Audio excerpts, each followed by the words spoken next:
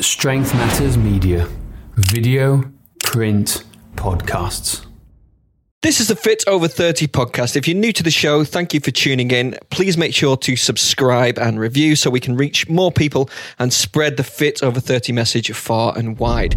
Welcome to the Fit Over 30 podcast, the podcast for people over 30 who want to look better, feel better, and perform better. If you're new to the show, we release a new episode every Tuesday, but if you're listening to this and you're not part of the inner circle, you're missing out on some great content, including video courses, books, masterclasses, workouts, private group, and our coveted monthly print magazine. You can discover our very best content and join at strengthmatters.com/inner circle. Now back to the show. On today's show, we speak to the founder and CEO of GoRuck, a former Special Forces operator with the Green Berets. He's grown the company from, basically the back of a truck to running over 1,000 events a year and managing 500 GoRuck clubs all over the world. He also proudly serves on the board of directors of the Green Beret Foundation, and in 2020 co-founded Sandlot Technology, which we'll find out more about on the podcast.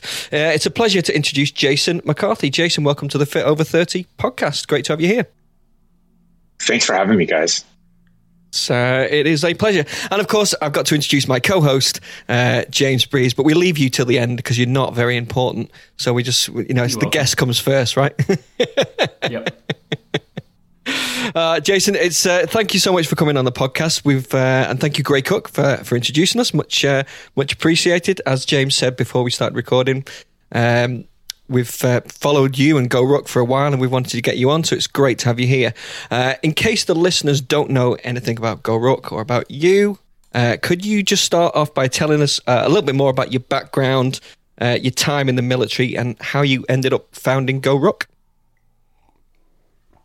There's a lot to unpack there. I'll give you the yes. hasty enough version, right? So, I ended up joining the Army.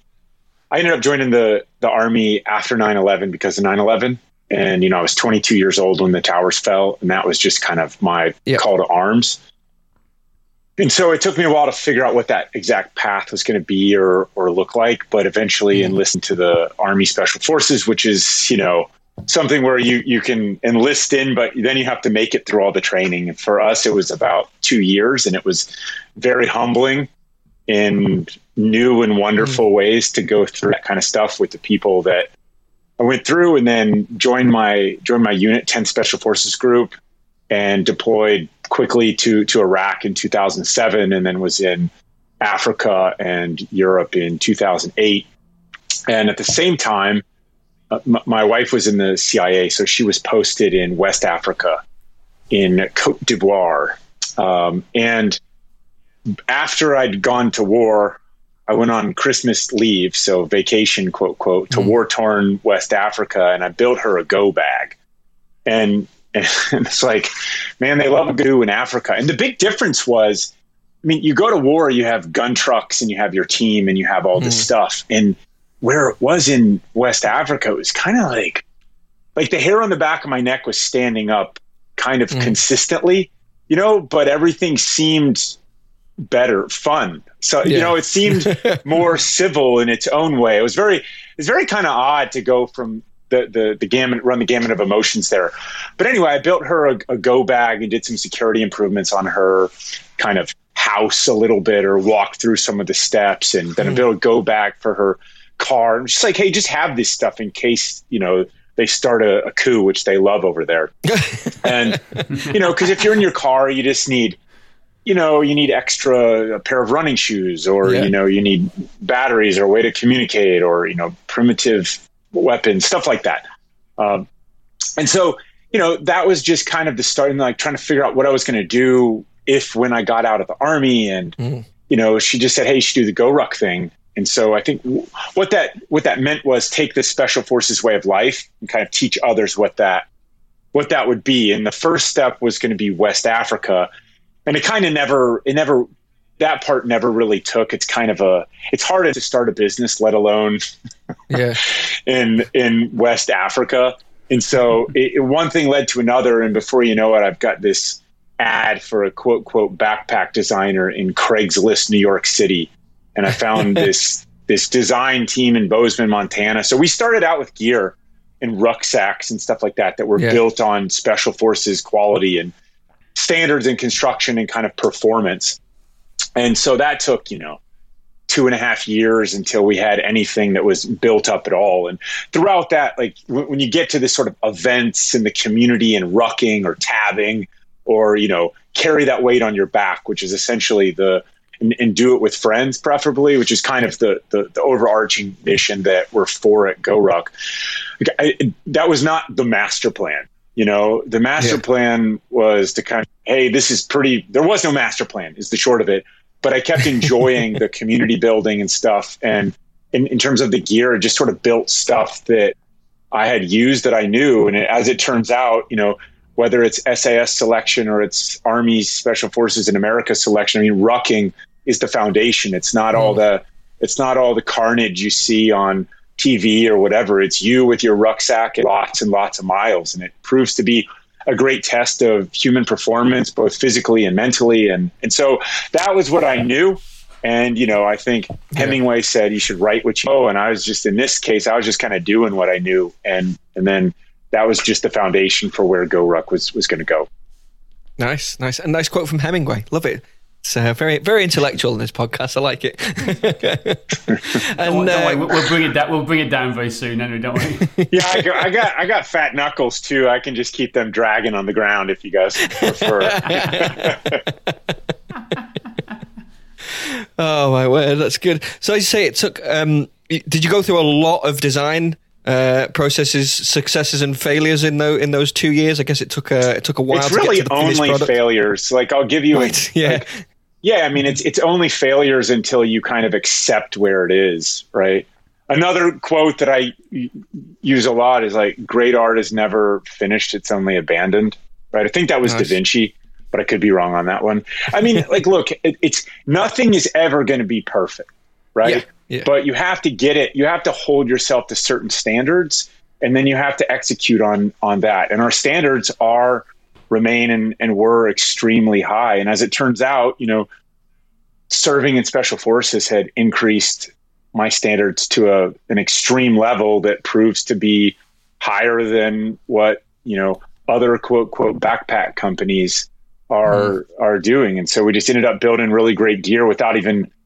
I wasn't even thinking about competition. I was just trying to build the best thing that we could possibly get built. And so it was just a series of catastrophic failures that cost, everything I had and a lot of sanity and all sorts of stuff. And then it was like how to build a business where you're selling $300 rucksacks that people don't want. And that's where, it was just kind of, we'll figure it out. And so came up with this event called the GoRuck Challenge, which was kind of like Fight Club with rucksacks.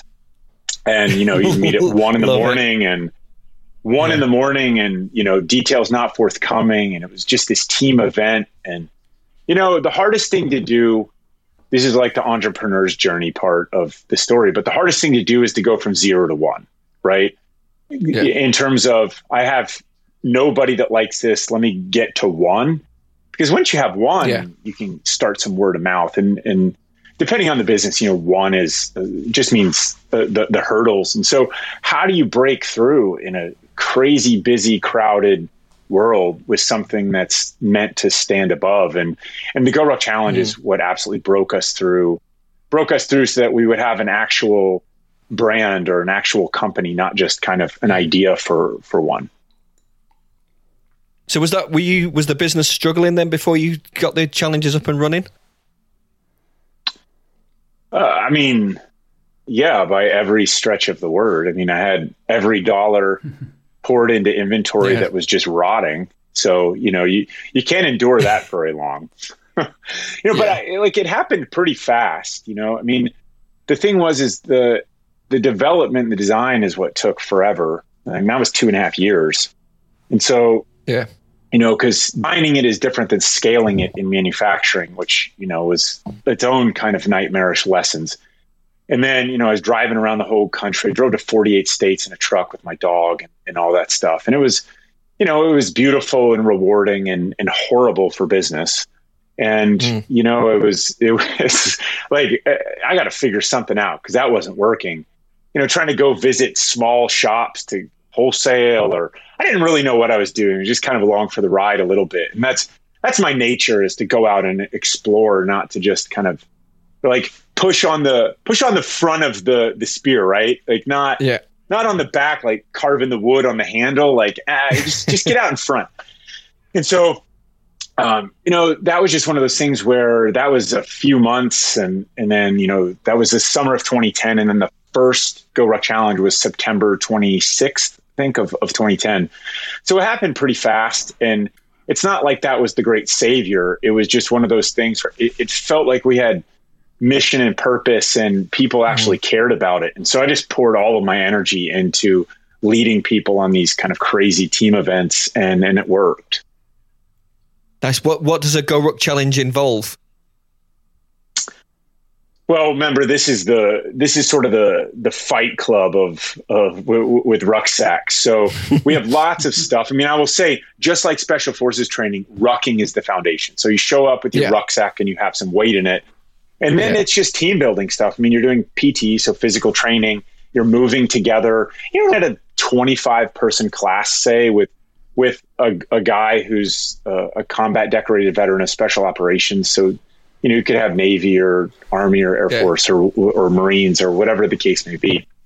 But, someone that's comfortable in building teams. And that's kind of the core of what the Green Berets do, is we work by, with, and through partner forces. Again, I'm just kind of doing what I knew, not taking some huge leap. It's just kind of how to apply it in this setting. And so, the first events started out at around 8 hours, and then they gradually became 12 hours. And then, they got really long, like the one that was, details not forthcoming. It ended up being like 18 hours. And I was like, no, we got to separate these events out. So we came out with, it was like a 3-hour version. There's a 6-hour version. There's a 12-hour version. There's a 24-hour version. But at its core, it's like, this is really some pipe hitter stuff. And the foundation of all of this, how do you train for this, is it's also how you become a lot healthier. You put 20 pounds on your back and you go for a walk. And as you get better at that, just increase the weight or increase the distance or increase, the pace. Like, take your pick. There's all sorts of ways to kind of challenge yourself to do more. And for us as a business and as a movement, kind of spearheading and pioneering the idea that everyday people should go for a ruck. Like, don't just walk the dog, ruck the dog. Don't just, people aren't strangers to this. I mean, hiking is just rucking in the mountains. I mean, if you have a backpack and you're traveling through an airport, if you knew what you were doing, you knew that you were actually doing it. You probably say like, man, this is good for me, and stuff like that. So, so you can take this to enormous extremes. I mean, Go Ruck is kind of a command as well, right? I was going to say, I love the name. It's like, go on, go, do it. It's like it's a call to action. I love the name. It's great.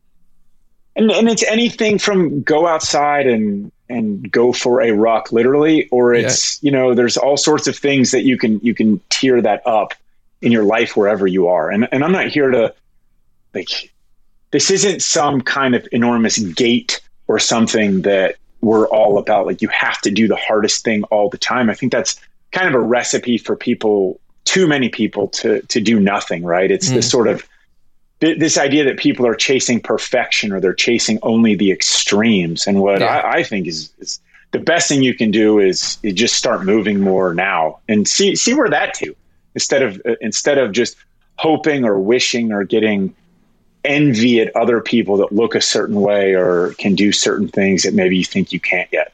Yeah, absolutely. The sort of the closest I came to a good few years back now to doing a kind of an impromptu rucking event similar to sort of I was about to say similar to Special Forces, nothing like Special Forces training, but as close to Army as you could. A mate of mine joined the parachute regiment, reserve regiment, and he went through a lot of stuff. Some of the stuff he had to do, like the log race and up and down all these hills and all sorts of crazy stuff. But one of them was the 10 miler.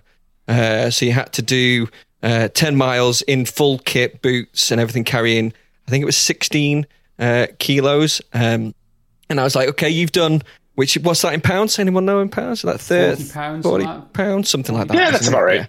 Yeah. So I was like, okay, mate, you've done this. So to sort of as a little hat tip to you, I'm going to give the 10 miler a go because it's an event you can do in the UK.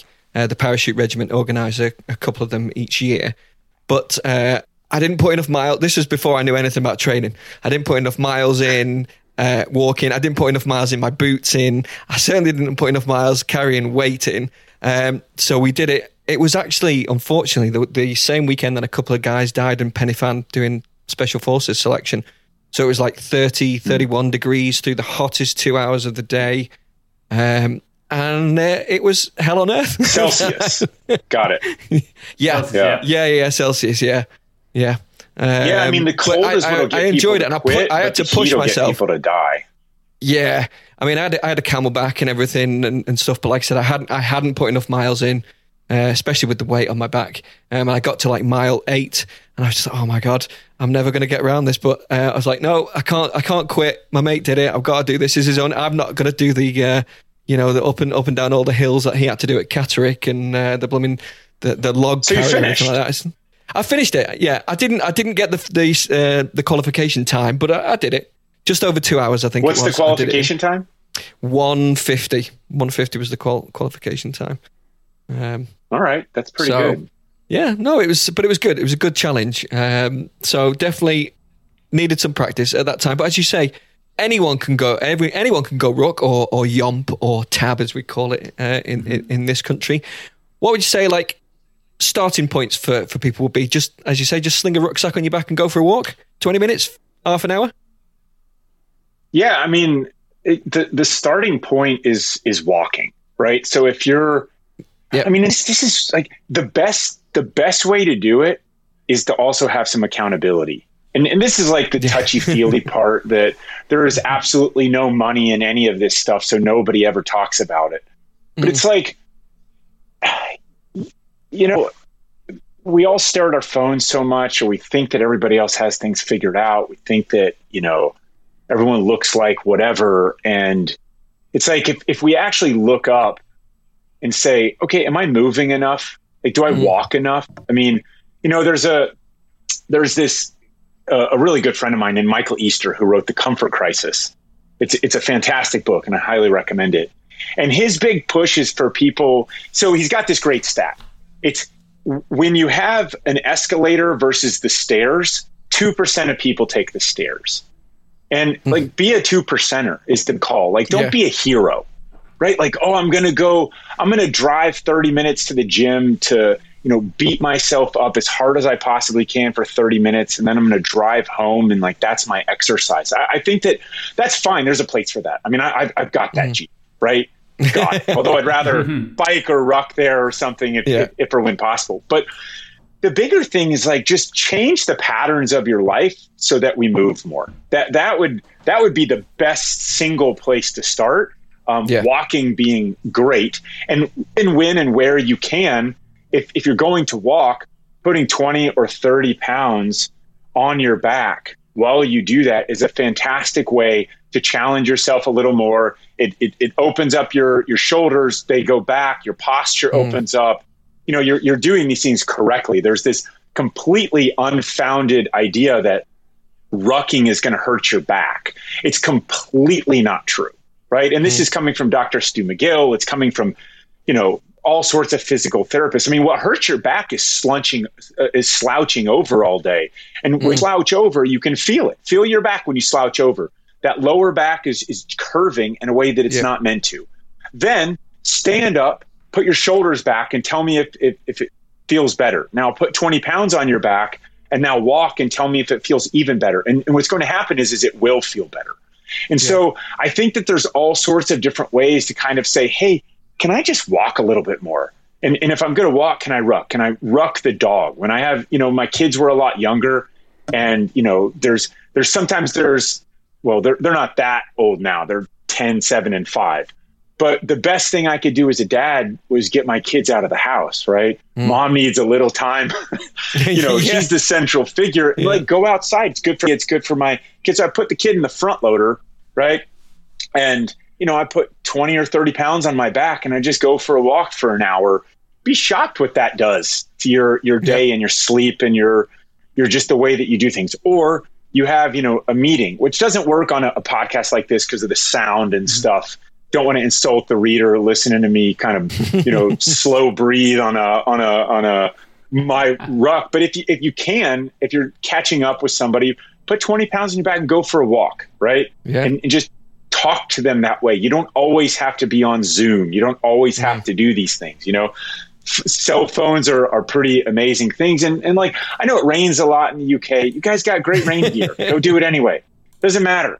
Nope, it's so like, that's how you start them, is you just sort of move more, and you don't have to be a hero in any of this. You can just kind of say, hey, where's the incremental things that I can do? Can I take the stairs when I'm going to the airport or in the tube or whatever? Can I, when I've got, like, I have 2 different rucks right by my door, right at my house. And I have a 45 pound and I have a 30 pound. And I've been doing this a while, so I'm comfortable with those weights. And sometimes I like a little more. Sometimes I feel like a little less. When the dog's got to go out, I grab one of them. Sometimes that's a 10-minute walk. Sometimes it's a 30-minute walk. I mean, these are the ways that have really, really worked for me, and they become completely foundational, right? So these are not the heroic acts of do this and do this. But if you said, hey, go climb a mountain now, like I'm good. I've got this strong foundation. If you said, hey, stack some strength stuff on top of it, push-ups or squats or, presses or these other things, like, you have to do that a little bit, in addition, but it doesn't have to be heroic stuff. And I think the more of us that are just generally healthy, it's going to come from more movement. Yeah. Absolutely.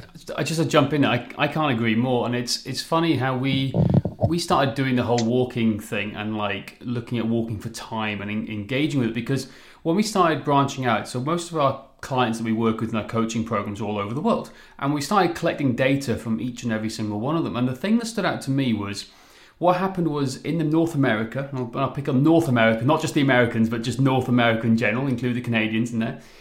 What we saw was their average walking steps per day was at around 3,000 per day, compared to Europeans or somewhere down in Australia where it was at 7,000 to 9,000 a day.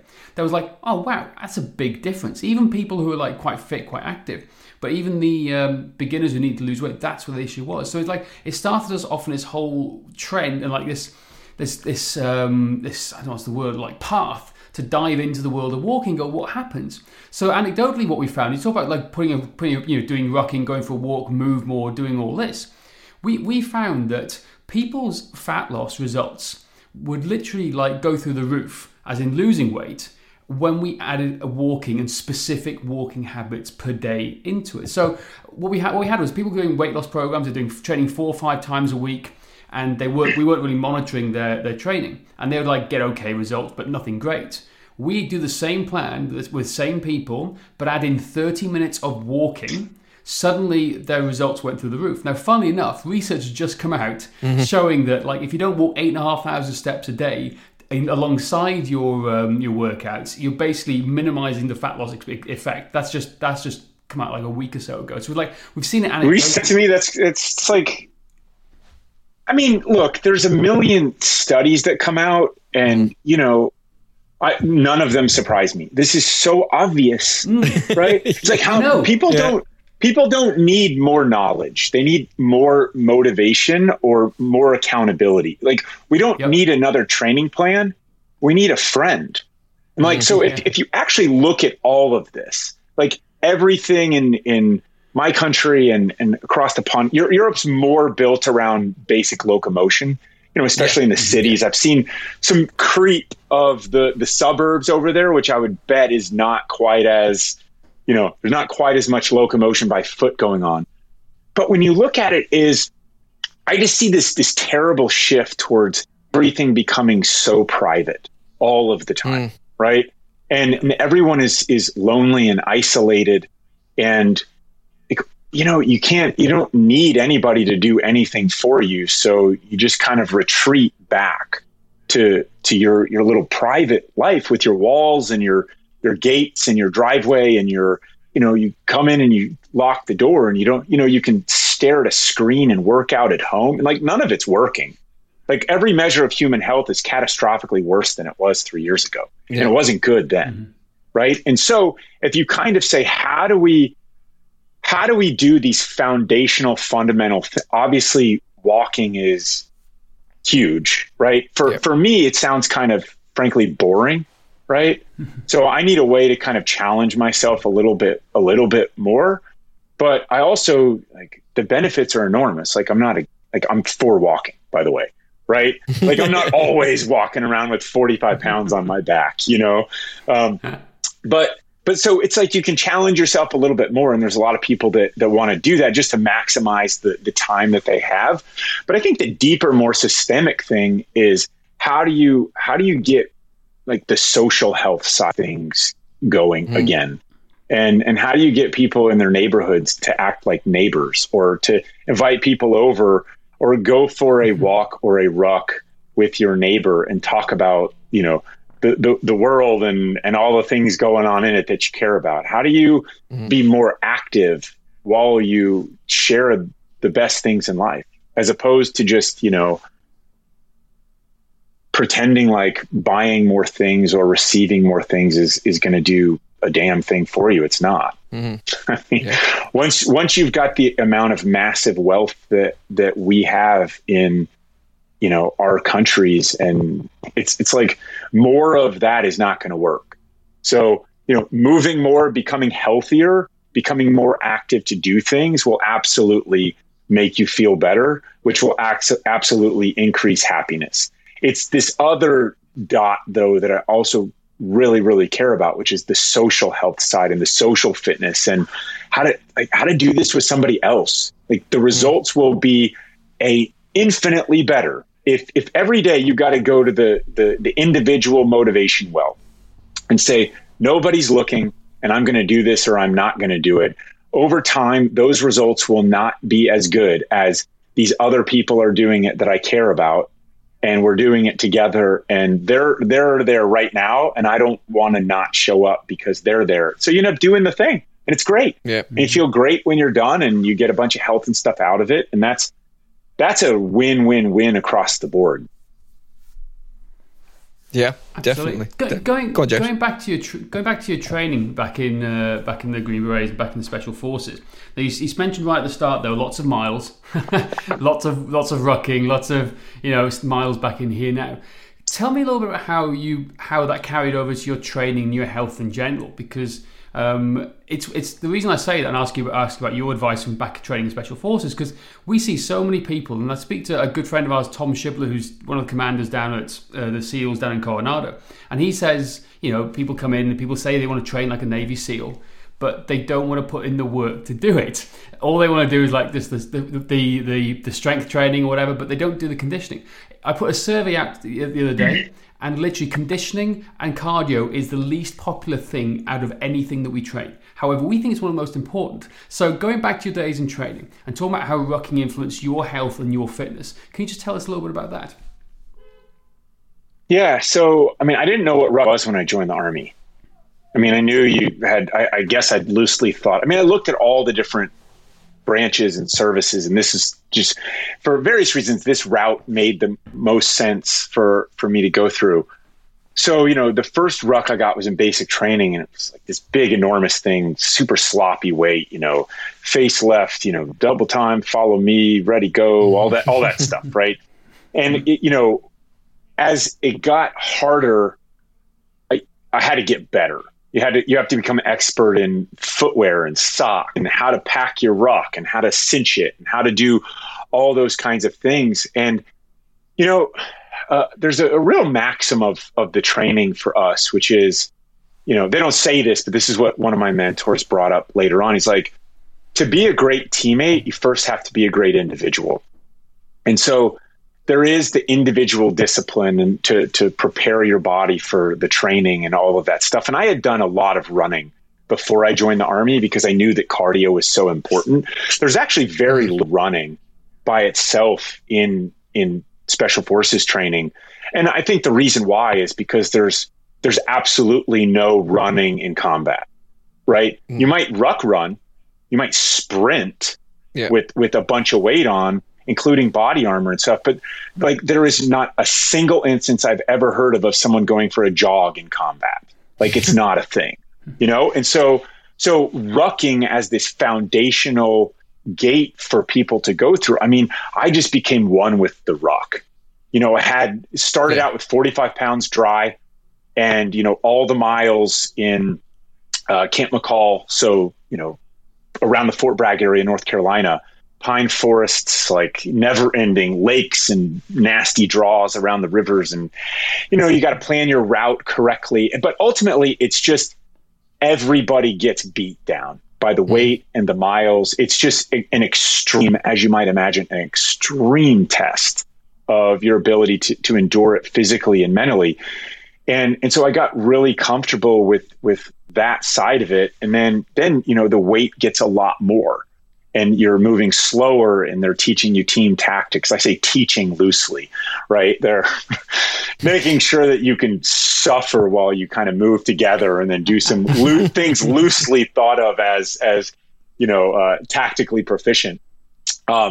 And so, you know, the weight just kept getting heavier and heavier and heavier and the movements got slower. But then, you know, you would put the weight down and you have to go do this raid or you have to go do, you know, work with these locals and train them up. And then you have to do another infiltration and all this. And so rucking, I guess my point is over 2 years, rucking was foundational to everything because it is foundational to how wars are fought. You have to, if you're going in to raid a house, you will not be jogging into the house. You might sprint, but you're going to have weight on. And so that's just like the constant way that you train. And then strength training was kind of something that you would build on top of that. And so because rucking is also resistance training, it's good for things like, you know, muscles and, you know, you can get stronger from rucking is the point. But not in every way. You don't get, you know, upper body, you need to kind of do a little bit more to prepare better, or else you start looking like Skeletor after, you know, 45 or 50 days in the field like I did. So I had to figure out this way. I had to figure out for me this way because when I first went in, I thought you're supposed to be big and bulky. And those are the first people that are gone, right, in all of this. Like, you know, the guy that was this huge, you know, big athlete and he's enormous and he looks like what everybody that was a special forces guy looks like on TV. They're the first ones gone because every step, everything is harder, everything. And what I was trying to be that when I first joined and it just didn't work. Like I'd go out to the field and just my weight swings would go from 220 to 185 in the course of, you know, a month or something. It was just too much. So I stopped bullwhipping. I stopped training like that. Like 1 rep maxes were irrelevant to this. This is, nobody cares what you can do fresh, bro. You know, this was about the volume of work. So I started training with weights and strength training stuff, you know, odd objects outside in order to kind of increase the volume of strength. Like fatigue resistance is what I've read this is kind of described as, that military people have more than other people. You know, like it's like the Rocky versus the Russian in that Rocky movie, if you guys have seen that. You know, it's just this volume of work is what made me strong enough, but I could still move and be fast. And that was you know, that was an interesting thing to kind of go through because it just blew all perceptions of what I thought it meant to be, you know, strong and fit and all this stuff. And I've kind of with that, like trying to get unnecessarily bulked up, like for what?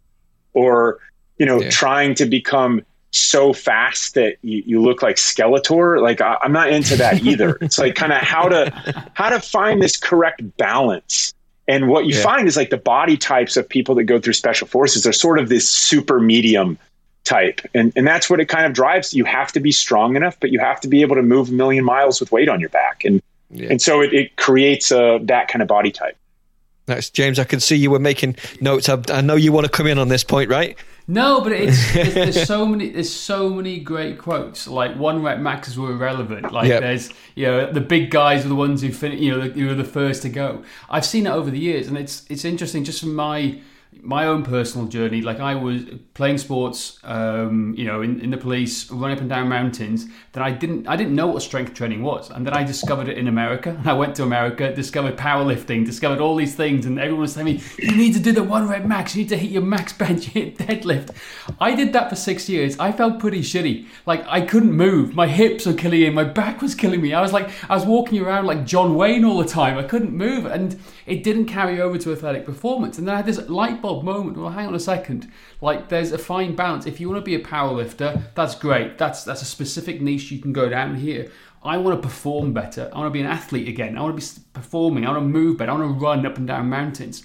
So it's that light bulb moment to me that was there's enough strength is enough strength. There's like a tipping point on certain things you need to have.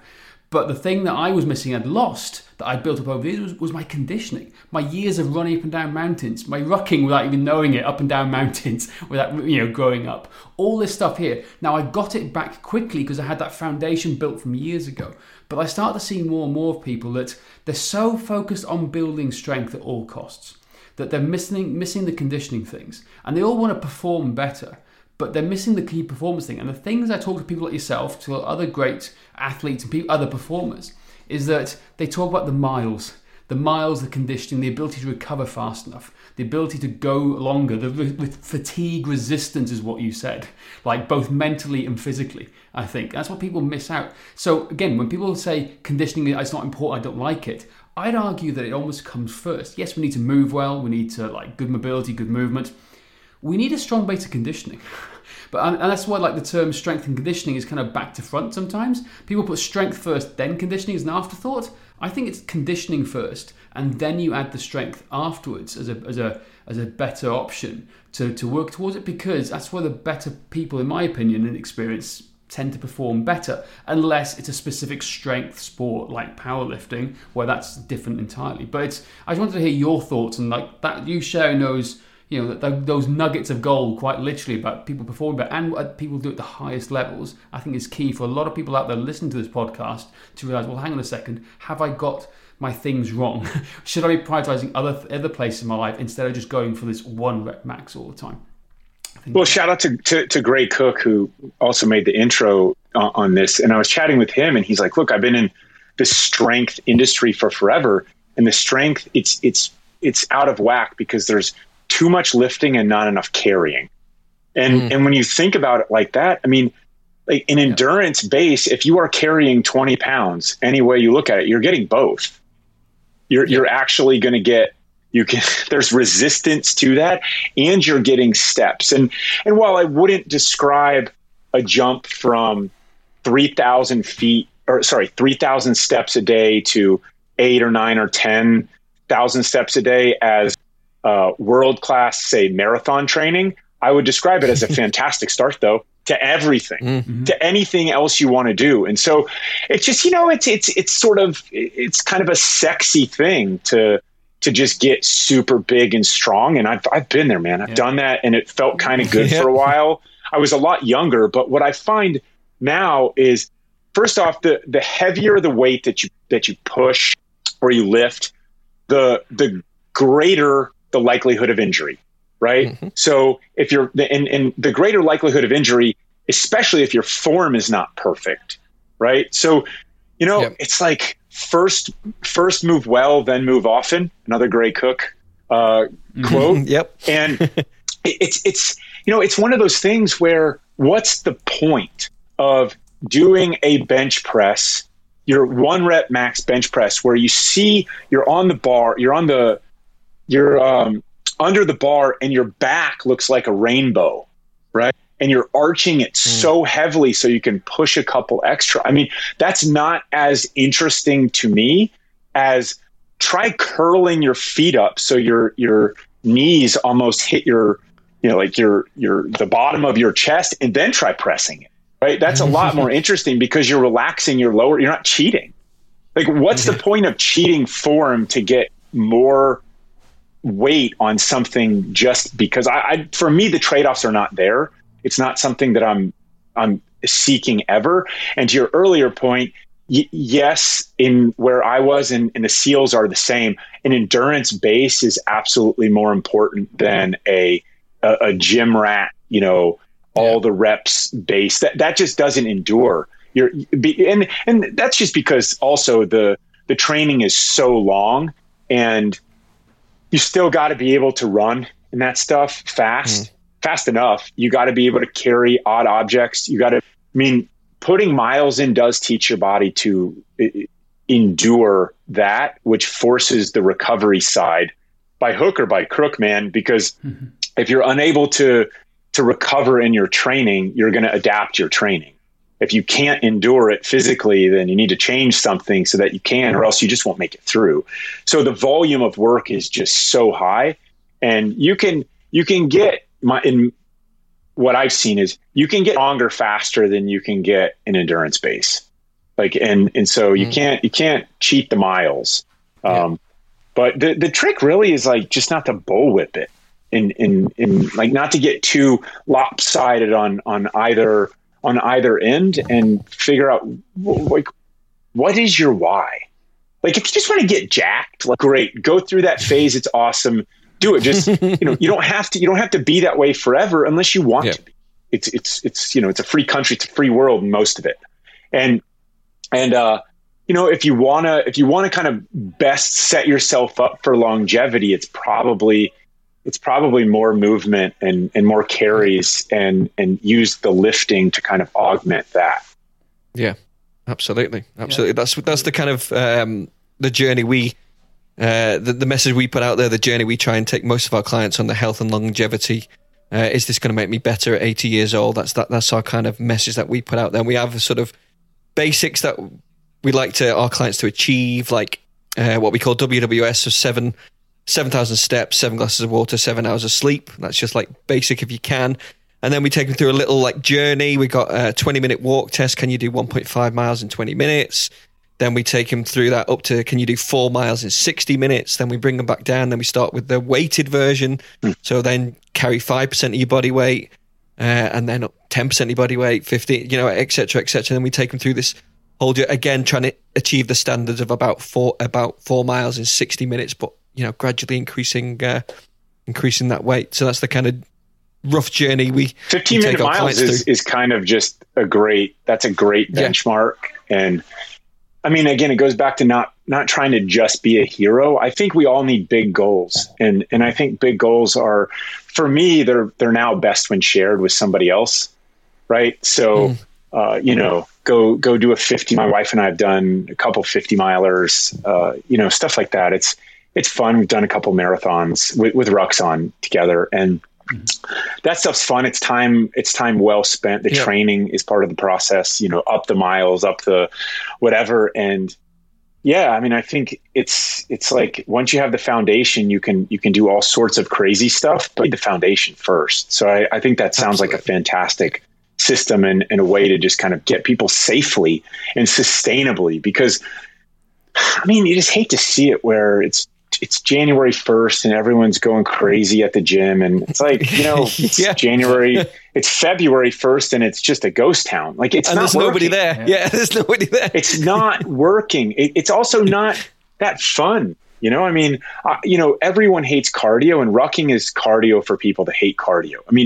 Going for a walk is a nice thing. Everybody enjoys that. Putting 20 or 30 pounds on your back, it's a little less comfortable, but you adapt, you get stronger, and it's a lot closer to enjoyable than, trying something that's going to get you jacked up out of the gates. Right. The injury rate on running is enormous, and it's especially for people that are trying to get back into running. And it's especially for people that don't look like cross-country runners.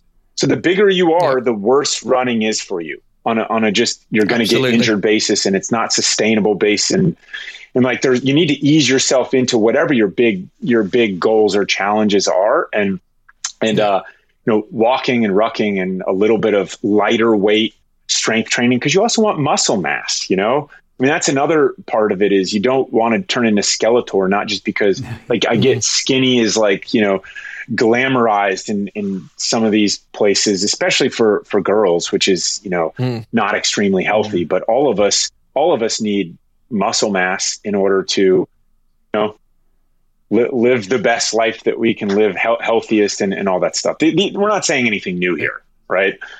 No. But it's interesting. It's exactly how we think it as well. And like you talk about the running injuries, and we talked to everyone about it, and we've seen it over the years. And again, go back to the phrase "walk before you can run," but no one actually does it. And like so, for us, we have kind of two kind of golden rules for working with somebody and have this conversation. Because again, most people assume running with like pain, suffering, and just like pushing through it to the best they can. But it comes with injuries down the line. We all know that.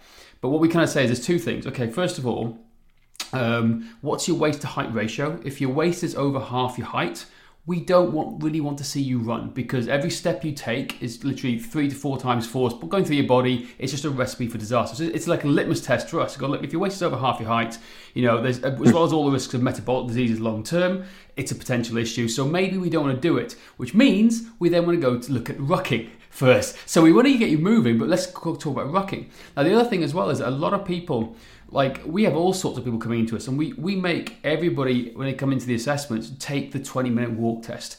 Not many people can do it.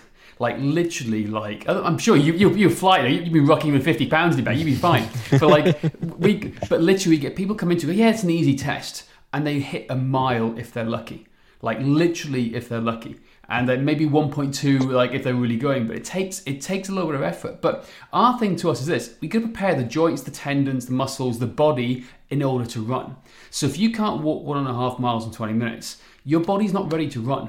Like think about all the ligaments, the ankles, the shins, everything. So we need to prepare and get you walking, get you rucking, so that yes, it may be a slower way to get you running, but we're preparing and conditioning you so much better so that you can enjoy running. So when you go to start running for the first time, like the people do in January, they're going to do it with a smile on their face, with a bit of conditioning behind them, not like oh my God, this sucks, this is killing me. So it's like, this is where we kind of like, we love your approach with rucking, because we see it as such a fundamental human thing to do, and a foundational tool for so much good stuff that comes out of the social aspect.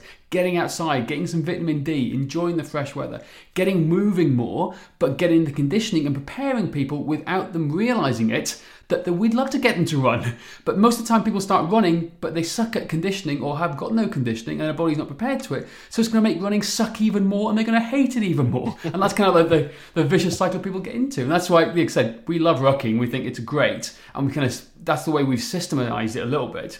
To help people move their goals further forward and just enjoy life more. Yeah, that's great. I mean, at its core, though, I keep going back to, people have to start with their own why. And it doesn't necessarily have to involve running or rucking or anything specific, but what are your goals? And happiness kind of reigns above all of this. And so when you start looking at mental health and physical health and social health, and you can say spiritual health, or you can lump that in with mental health, but you kind of need that triangle to be functioning correctly. And when you don't, like, doing more push-ups is not going to make you happier if everything else is working, right? Mm-hmm. I mean, walking more by yourself, it might lower your risk of diabetes or whatever, but it's not going to make you happier if you do it in isolation, or you do it on your treadmill, staring at Mr. Spandex telling you to, out of way, boys, like, good job. Like it's we're trying to solve the problems individually. But what really we want to be is, fulfilled and have a mission and a why and a purpose. And we only have so much time. And so how do we kind of jumpstart ourselves a little bit? And I think you guys are doing an excellent job of really ramping people up in a sustainable and in a healthy way. And the other part of it is that the mental health is such a buzzword right now. And so there's $1 billion apps, and you download them and you listen to waterfalls, or you talk about your feelings, or, they say, hey, you got to go to the shrink, and you got to, same deal. It's live and it's in person, and you got to talk about your feelings there. And I'm not here to, mandatory disclaimer. If that stuff works for you, I'm not against that stuff. I don't think that solving mental health in isolation is going to work. It's one of those things where it's a huge problem in the veteran space with veteran suicide and all of that stuff. And what you find is what people are missing is a sense of purpose and a sense of why. And, because they're used to serving on a team, they're used to having camaraderie, they're used to, that is tied in with the physicality to it. And you have mission and purpose and all of those things that kind of fill your cup up. And so you've got, mental health kind of follows the physical health and the social health. And then you're just kind of, life's a pretty good place, even though there's some really hard parts to it. And I think if we kind of looked at it more like that more of us would invite other people to go on walks or rucks or whatever, go on hikes or trips or come over for dinner, right? Just be more social with the people that we want to spend time with. And we might, stop trying to download stuff to solve the problem of the day in our lives. There's no silver bullets, right? Like the $1,000 in running gear that you're going to get at Christmas is not going to make you happy, and it's not going to motivate you. It doesn't work like that, right? Like you have everything you need to go walk right now. Like there could be great depending upon where you are, right? Shoes are probably a good thing. But yeah, I mean, you get my point. It's kind of not like we're not missing anything except the most important things. And that's the biggest problem in all of this. So like, I really, really applaud what you guys are doing to get people safely into this. And not just like, there's so many snake oil salesmen out there that are just, they're selling silver bullets and they never actually work. Absolutely. Was that sort of the philosophy, getting people out there, socializing, etc., behind the Go Ruck clubs? Yeah, I mean, those started organically. So we were running events and still are, but COVID took a little bite out of that all over the country. And people just wanted to kind of organize themselves. And because, you meet these great people at these events, and how do you stay in touch with them? You meet great people, you want to do more with those great people, not just, so they started forming organically, and before you know it, we look up and we have 500 Go Ruck clubs around the country and around the world, and it's just people coming together for social fitness. And it's community led; they get to pick and choose, and it's free. Yeah, and it's like some of the best thing that you can do with your time. And I do it myself. We meet in my driveway on Saturday and Sunday afternoons. Meet in front of Go Ruck HQ a few times a week. And I'm not there for every single one all the time, but several times a week, and these are people that I enjoy. I mean, there's so much kind of like the word community has been so bastardized. There's no such thing as an online community. There's no such thing as a digital community. It has to exist in the real world. And those are the people that we spend the most time with and that we care the most for. And whether it's our family or our friends or in this case, the people that we work out with and, in front of our building or at our gym or at whatever. And if you take the headphones out, right, maybe put the big boom box out and you're kind of all doing it together instead of just in our own little caves, it's an enormous way to bring people together. And the sense of fulfillment that comes out of that is extremely rewarding, because if left to my own devices, look, I really enjoy putting weight on my back and going for a walk, hiking or rucking or just exploring a city or whatever the case may be, right? I just really enjoy it. I do not enjoy as much the strength training stuff. I don't have a build for it. I don't enjoy going to the gym. I don't enjoy that stuff. And yet I do it, number one, because it's important and it is healthy, but I do it because it's also socially healthy, because I do it with other people that I'm with. And so it makes it fun. Like doing, sandbag push presses is not fun, but doing that with other people, I find fun. Yeah. And so, in that process, you become friends with people. And, we have like this loneliness and this enormous kind of depression epidemic that's spreading in the Western world. And there are absolutely fixes that have been proven over the course of millennia for that. It's go do things with other people. It's really, really basic. We don't need another study to tell us what to do. We don't need this is so basic. Call some friends up and do some healthy stuff, right? Like, you want to go to the bars? That's great. Go for a ruck before you go to the bars. It makes it even better, That's man. Great idea. Like a cold beer, right? a cold beer after a ruck is 100 times better than just a cold beer. You can quote me on that. Fully agree. So go Fully for agree the on ruck. that. Yeah. Go for the ruck and get the full experience. Love it. Go on, James. I was say, yeah, absolutely. It's why I play cricket still. It's like I play cricket like competitively. Like it's what I enjoy the most. It's like having that camaraderie with my teammates on the field for 8 hours during that day, and then we go for a beer afterwards. But we've also introduced the idea of a coffee before. So like that's what I enjoy the most. I train now to make sure I'm still playing cricket at the highest levels, because it's part of the camaraderie and the social aspect that I enjoy the most. And that's what gives me my health. That's what gives me the kick for my training in general. So I always say, find some meaning to your training. Like if you're gonna train, give some meaning towards it. If you're gonna like go out with people and go ruck, absolutely. If that gives you meaning in life, absolutely do that. But if you're gonna ruck, find a reason. Go and do one of your events, for example. Like if you're gonna try and if you want to get into the whole process, like just or find a mountain to go climb, or like start out with a 5K or a 10K or a 15K. Like we do need these kind of like communities and individuals. We need our Super Bowls, right? We need our, World Cups, if you will. We need our Premier League final. Like we need those moments to kind of validate and bring us to those moments where we have like more of a check-in, and so finding those is hugely important. And what I heard from you though is your why is because you love the camaraderie of the people that you play cricket with. There's no financial incentive you're not going to be like, the world's best cricketer anymore. It's just one of those things. It's like you want to train because you want to share that time with those people. And that becomes why you do this other stuff. And I think the more of that exists, the better.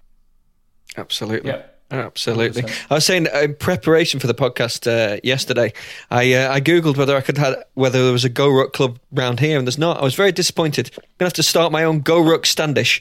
That's where I am. We do have some in the UK. It's harder to kind of publicize them. Yeah. But I think I found one in London. Yeah, for sure. And there's we've got a strong partnership with Beaverfit over there, and working on more stuff with WIT, which is in London, and there's it's great. We're doing more, and we'll continue to do more over there. So I'd expect it to kind of start. But the other thing is you can literally start your own. So and I say this, it's not this enormous thing. Like you plus one person is a club. Like that's the thing. And some of them, we have a club in Tokyo that's got hundreds and hundreds of members. And then, we have some other clubs, like my wife has a club for the moms in the crew, and it's kind of, way downplayed. And there's there are like 10 of them. They don't want it to be any bigger, right? It doesn't matter, right? It really doesn't matter. Like remove all the excuses and all the reasons why we can't do something and just start with where you are and just, invite a buddy. Now you got yourself a club. Love it, absolutely. Before we wrap up, I want to ask you what's Sandlot? Because you founded a new company, Sandlot Technology, was it? Yeah. Incorporated in 2020. Yeah. So in the height of the kind of global pandemic, it was this idea of we have 500 Go Ruck clubs, and I'm just like I am morally and diametrically opposed to this vision of sort of the metaverse and people living on their phones and their screens. And so a buddy who's been on the Go Ruck board for a while, his name is BJ. He was at Nike. He put 4 number 1 apps in the App Store with Nike Plus and Nike Training and all that stuff. So he's kind of got this technology background. Plus he's kind of a college athlete meathead. So we get along pretty well. And so it's in essence, it's a geospatial fitness app. So what does that mean? It means that, and it's only in the US right now, sorry, but we took all these 500 Go Ruck clubs and we said, okay, so what are you doing? Because it's cool that you're a club, but how do I know what you're actually doing? That is what an active club is. And so when you open up the app, you see a map wherever you are. It shows you the map. And it's like, okay, this is what this club is doing on this day and this day and this day. And you can just show up. And so everywhere you go, you've got that. And then there's sort of this push in a broader sense to kind of just empower more people to pick the date, the time, the activity of any activity, and put it in wherever they want to. So you can train in parks, you can train on the beach, you can do whatever. And, so empowering trainers to do more that goes direct to people, instead of you've got to be this official member at this thing, or you've got to do this stuff. Like, we just have so many unused parks and unused, garage gyms even, and unused everything. And so we just, like, activity is the Northern Star. So bringing people together and empowering them to do that is the goal of that. Love it. Fantastic. Where can people find out more about yourself and GoRuck? Well, we're GoRuck on all the anti-socials on your phone. And you can probably hunt me down on there as well. I'm kind of phasing some of my stuff out, but and then in the UK we have a strong partnership with BeaverFit, so we have some rucking gear with them, or just GoRuck.com has all of our stuff. Nice. No, your gear is. I was browsing. Your gear is fantastic. Like, you can tell it's really good quality stuff. I came across some sand kettlebells. Me and James are big kettlebell fans. We've used them for many years. I had never seen sand kettlebells before. I thought that's pretty cool. Yeah, they're a lot easier to ship. They're a lot more portable that way. If you drop sand on your face too, it feels a little bit better than dropping cast iron or a lot whatever better than the dropping case cast may iron be. on your face. Yeah. And you put them in your garage or something, you could just stack them all. And the big ones, what a good way to work those is you guys probably know all this, but like asymmetrical carries. So farmer's carries, single arm suitcase, single arm, farmer's carries, both arms, do some strength stuff and then go to the end of the block and back with something like that. And it's a great way to kind of add some steps to your workout. And if you're outside, it's even better. Absolutely. Yeah, definitely, guys, check out GoRuck.com. Their gear is really excellent. Lots of ruckers and boots and socks and all sorts of apparel. And sand kettlebells. Grab yourself a sand kettlebell. Thank you very much, Jason. It's been an absolute pleasure to have you on. Sweet, man. Enjoy chatting with you guys. Thank you guys for listening. Until next time. Thank you for listening to the Fit Over 30 podcast with Josh Kennedy and James Breeze. If you love listening to these episodes, then please let somebody else know about this podcast. That's how you can help it grow, and the more it grows, the more free content we can bring to you.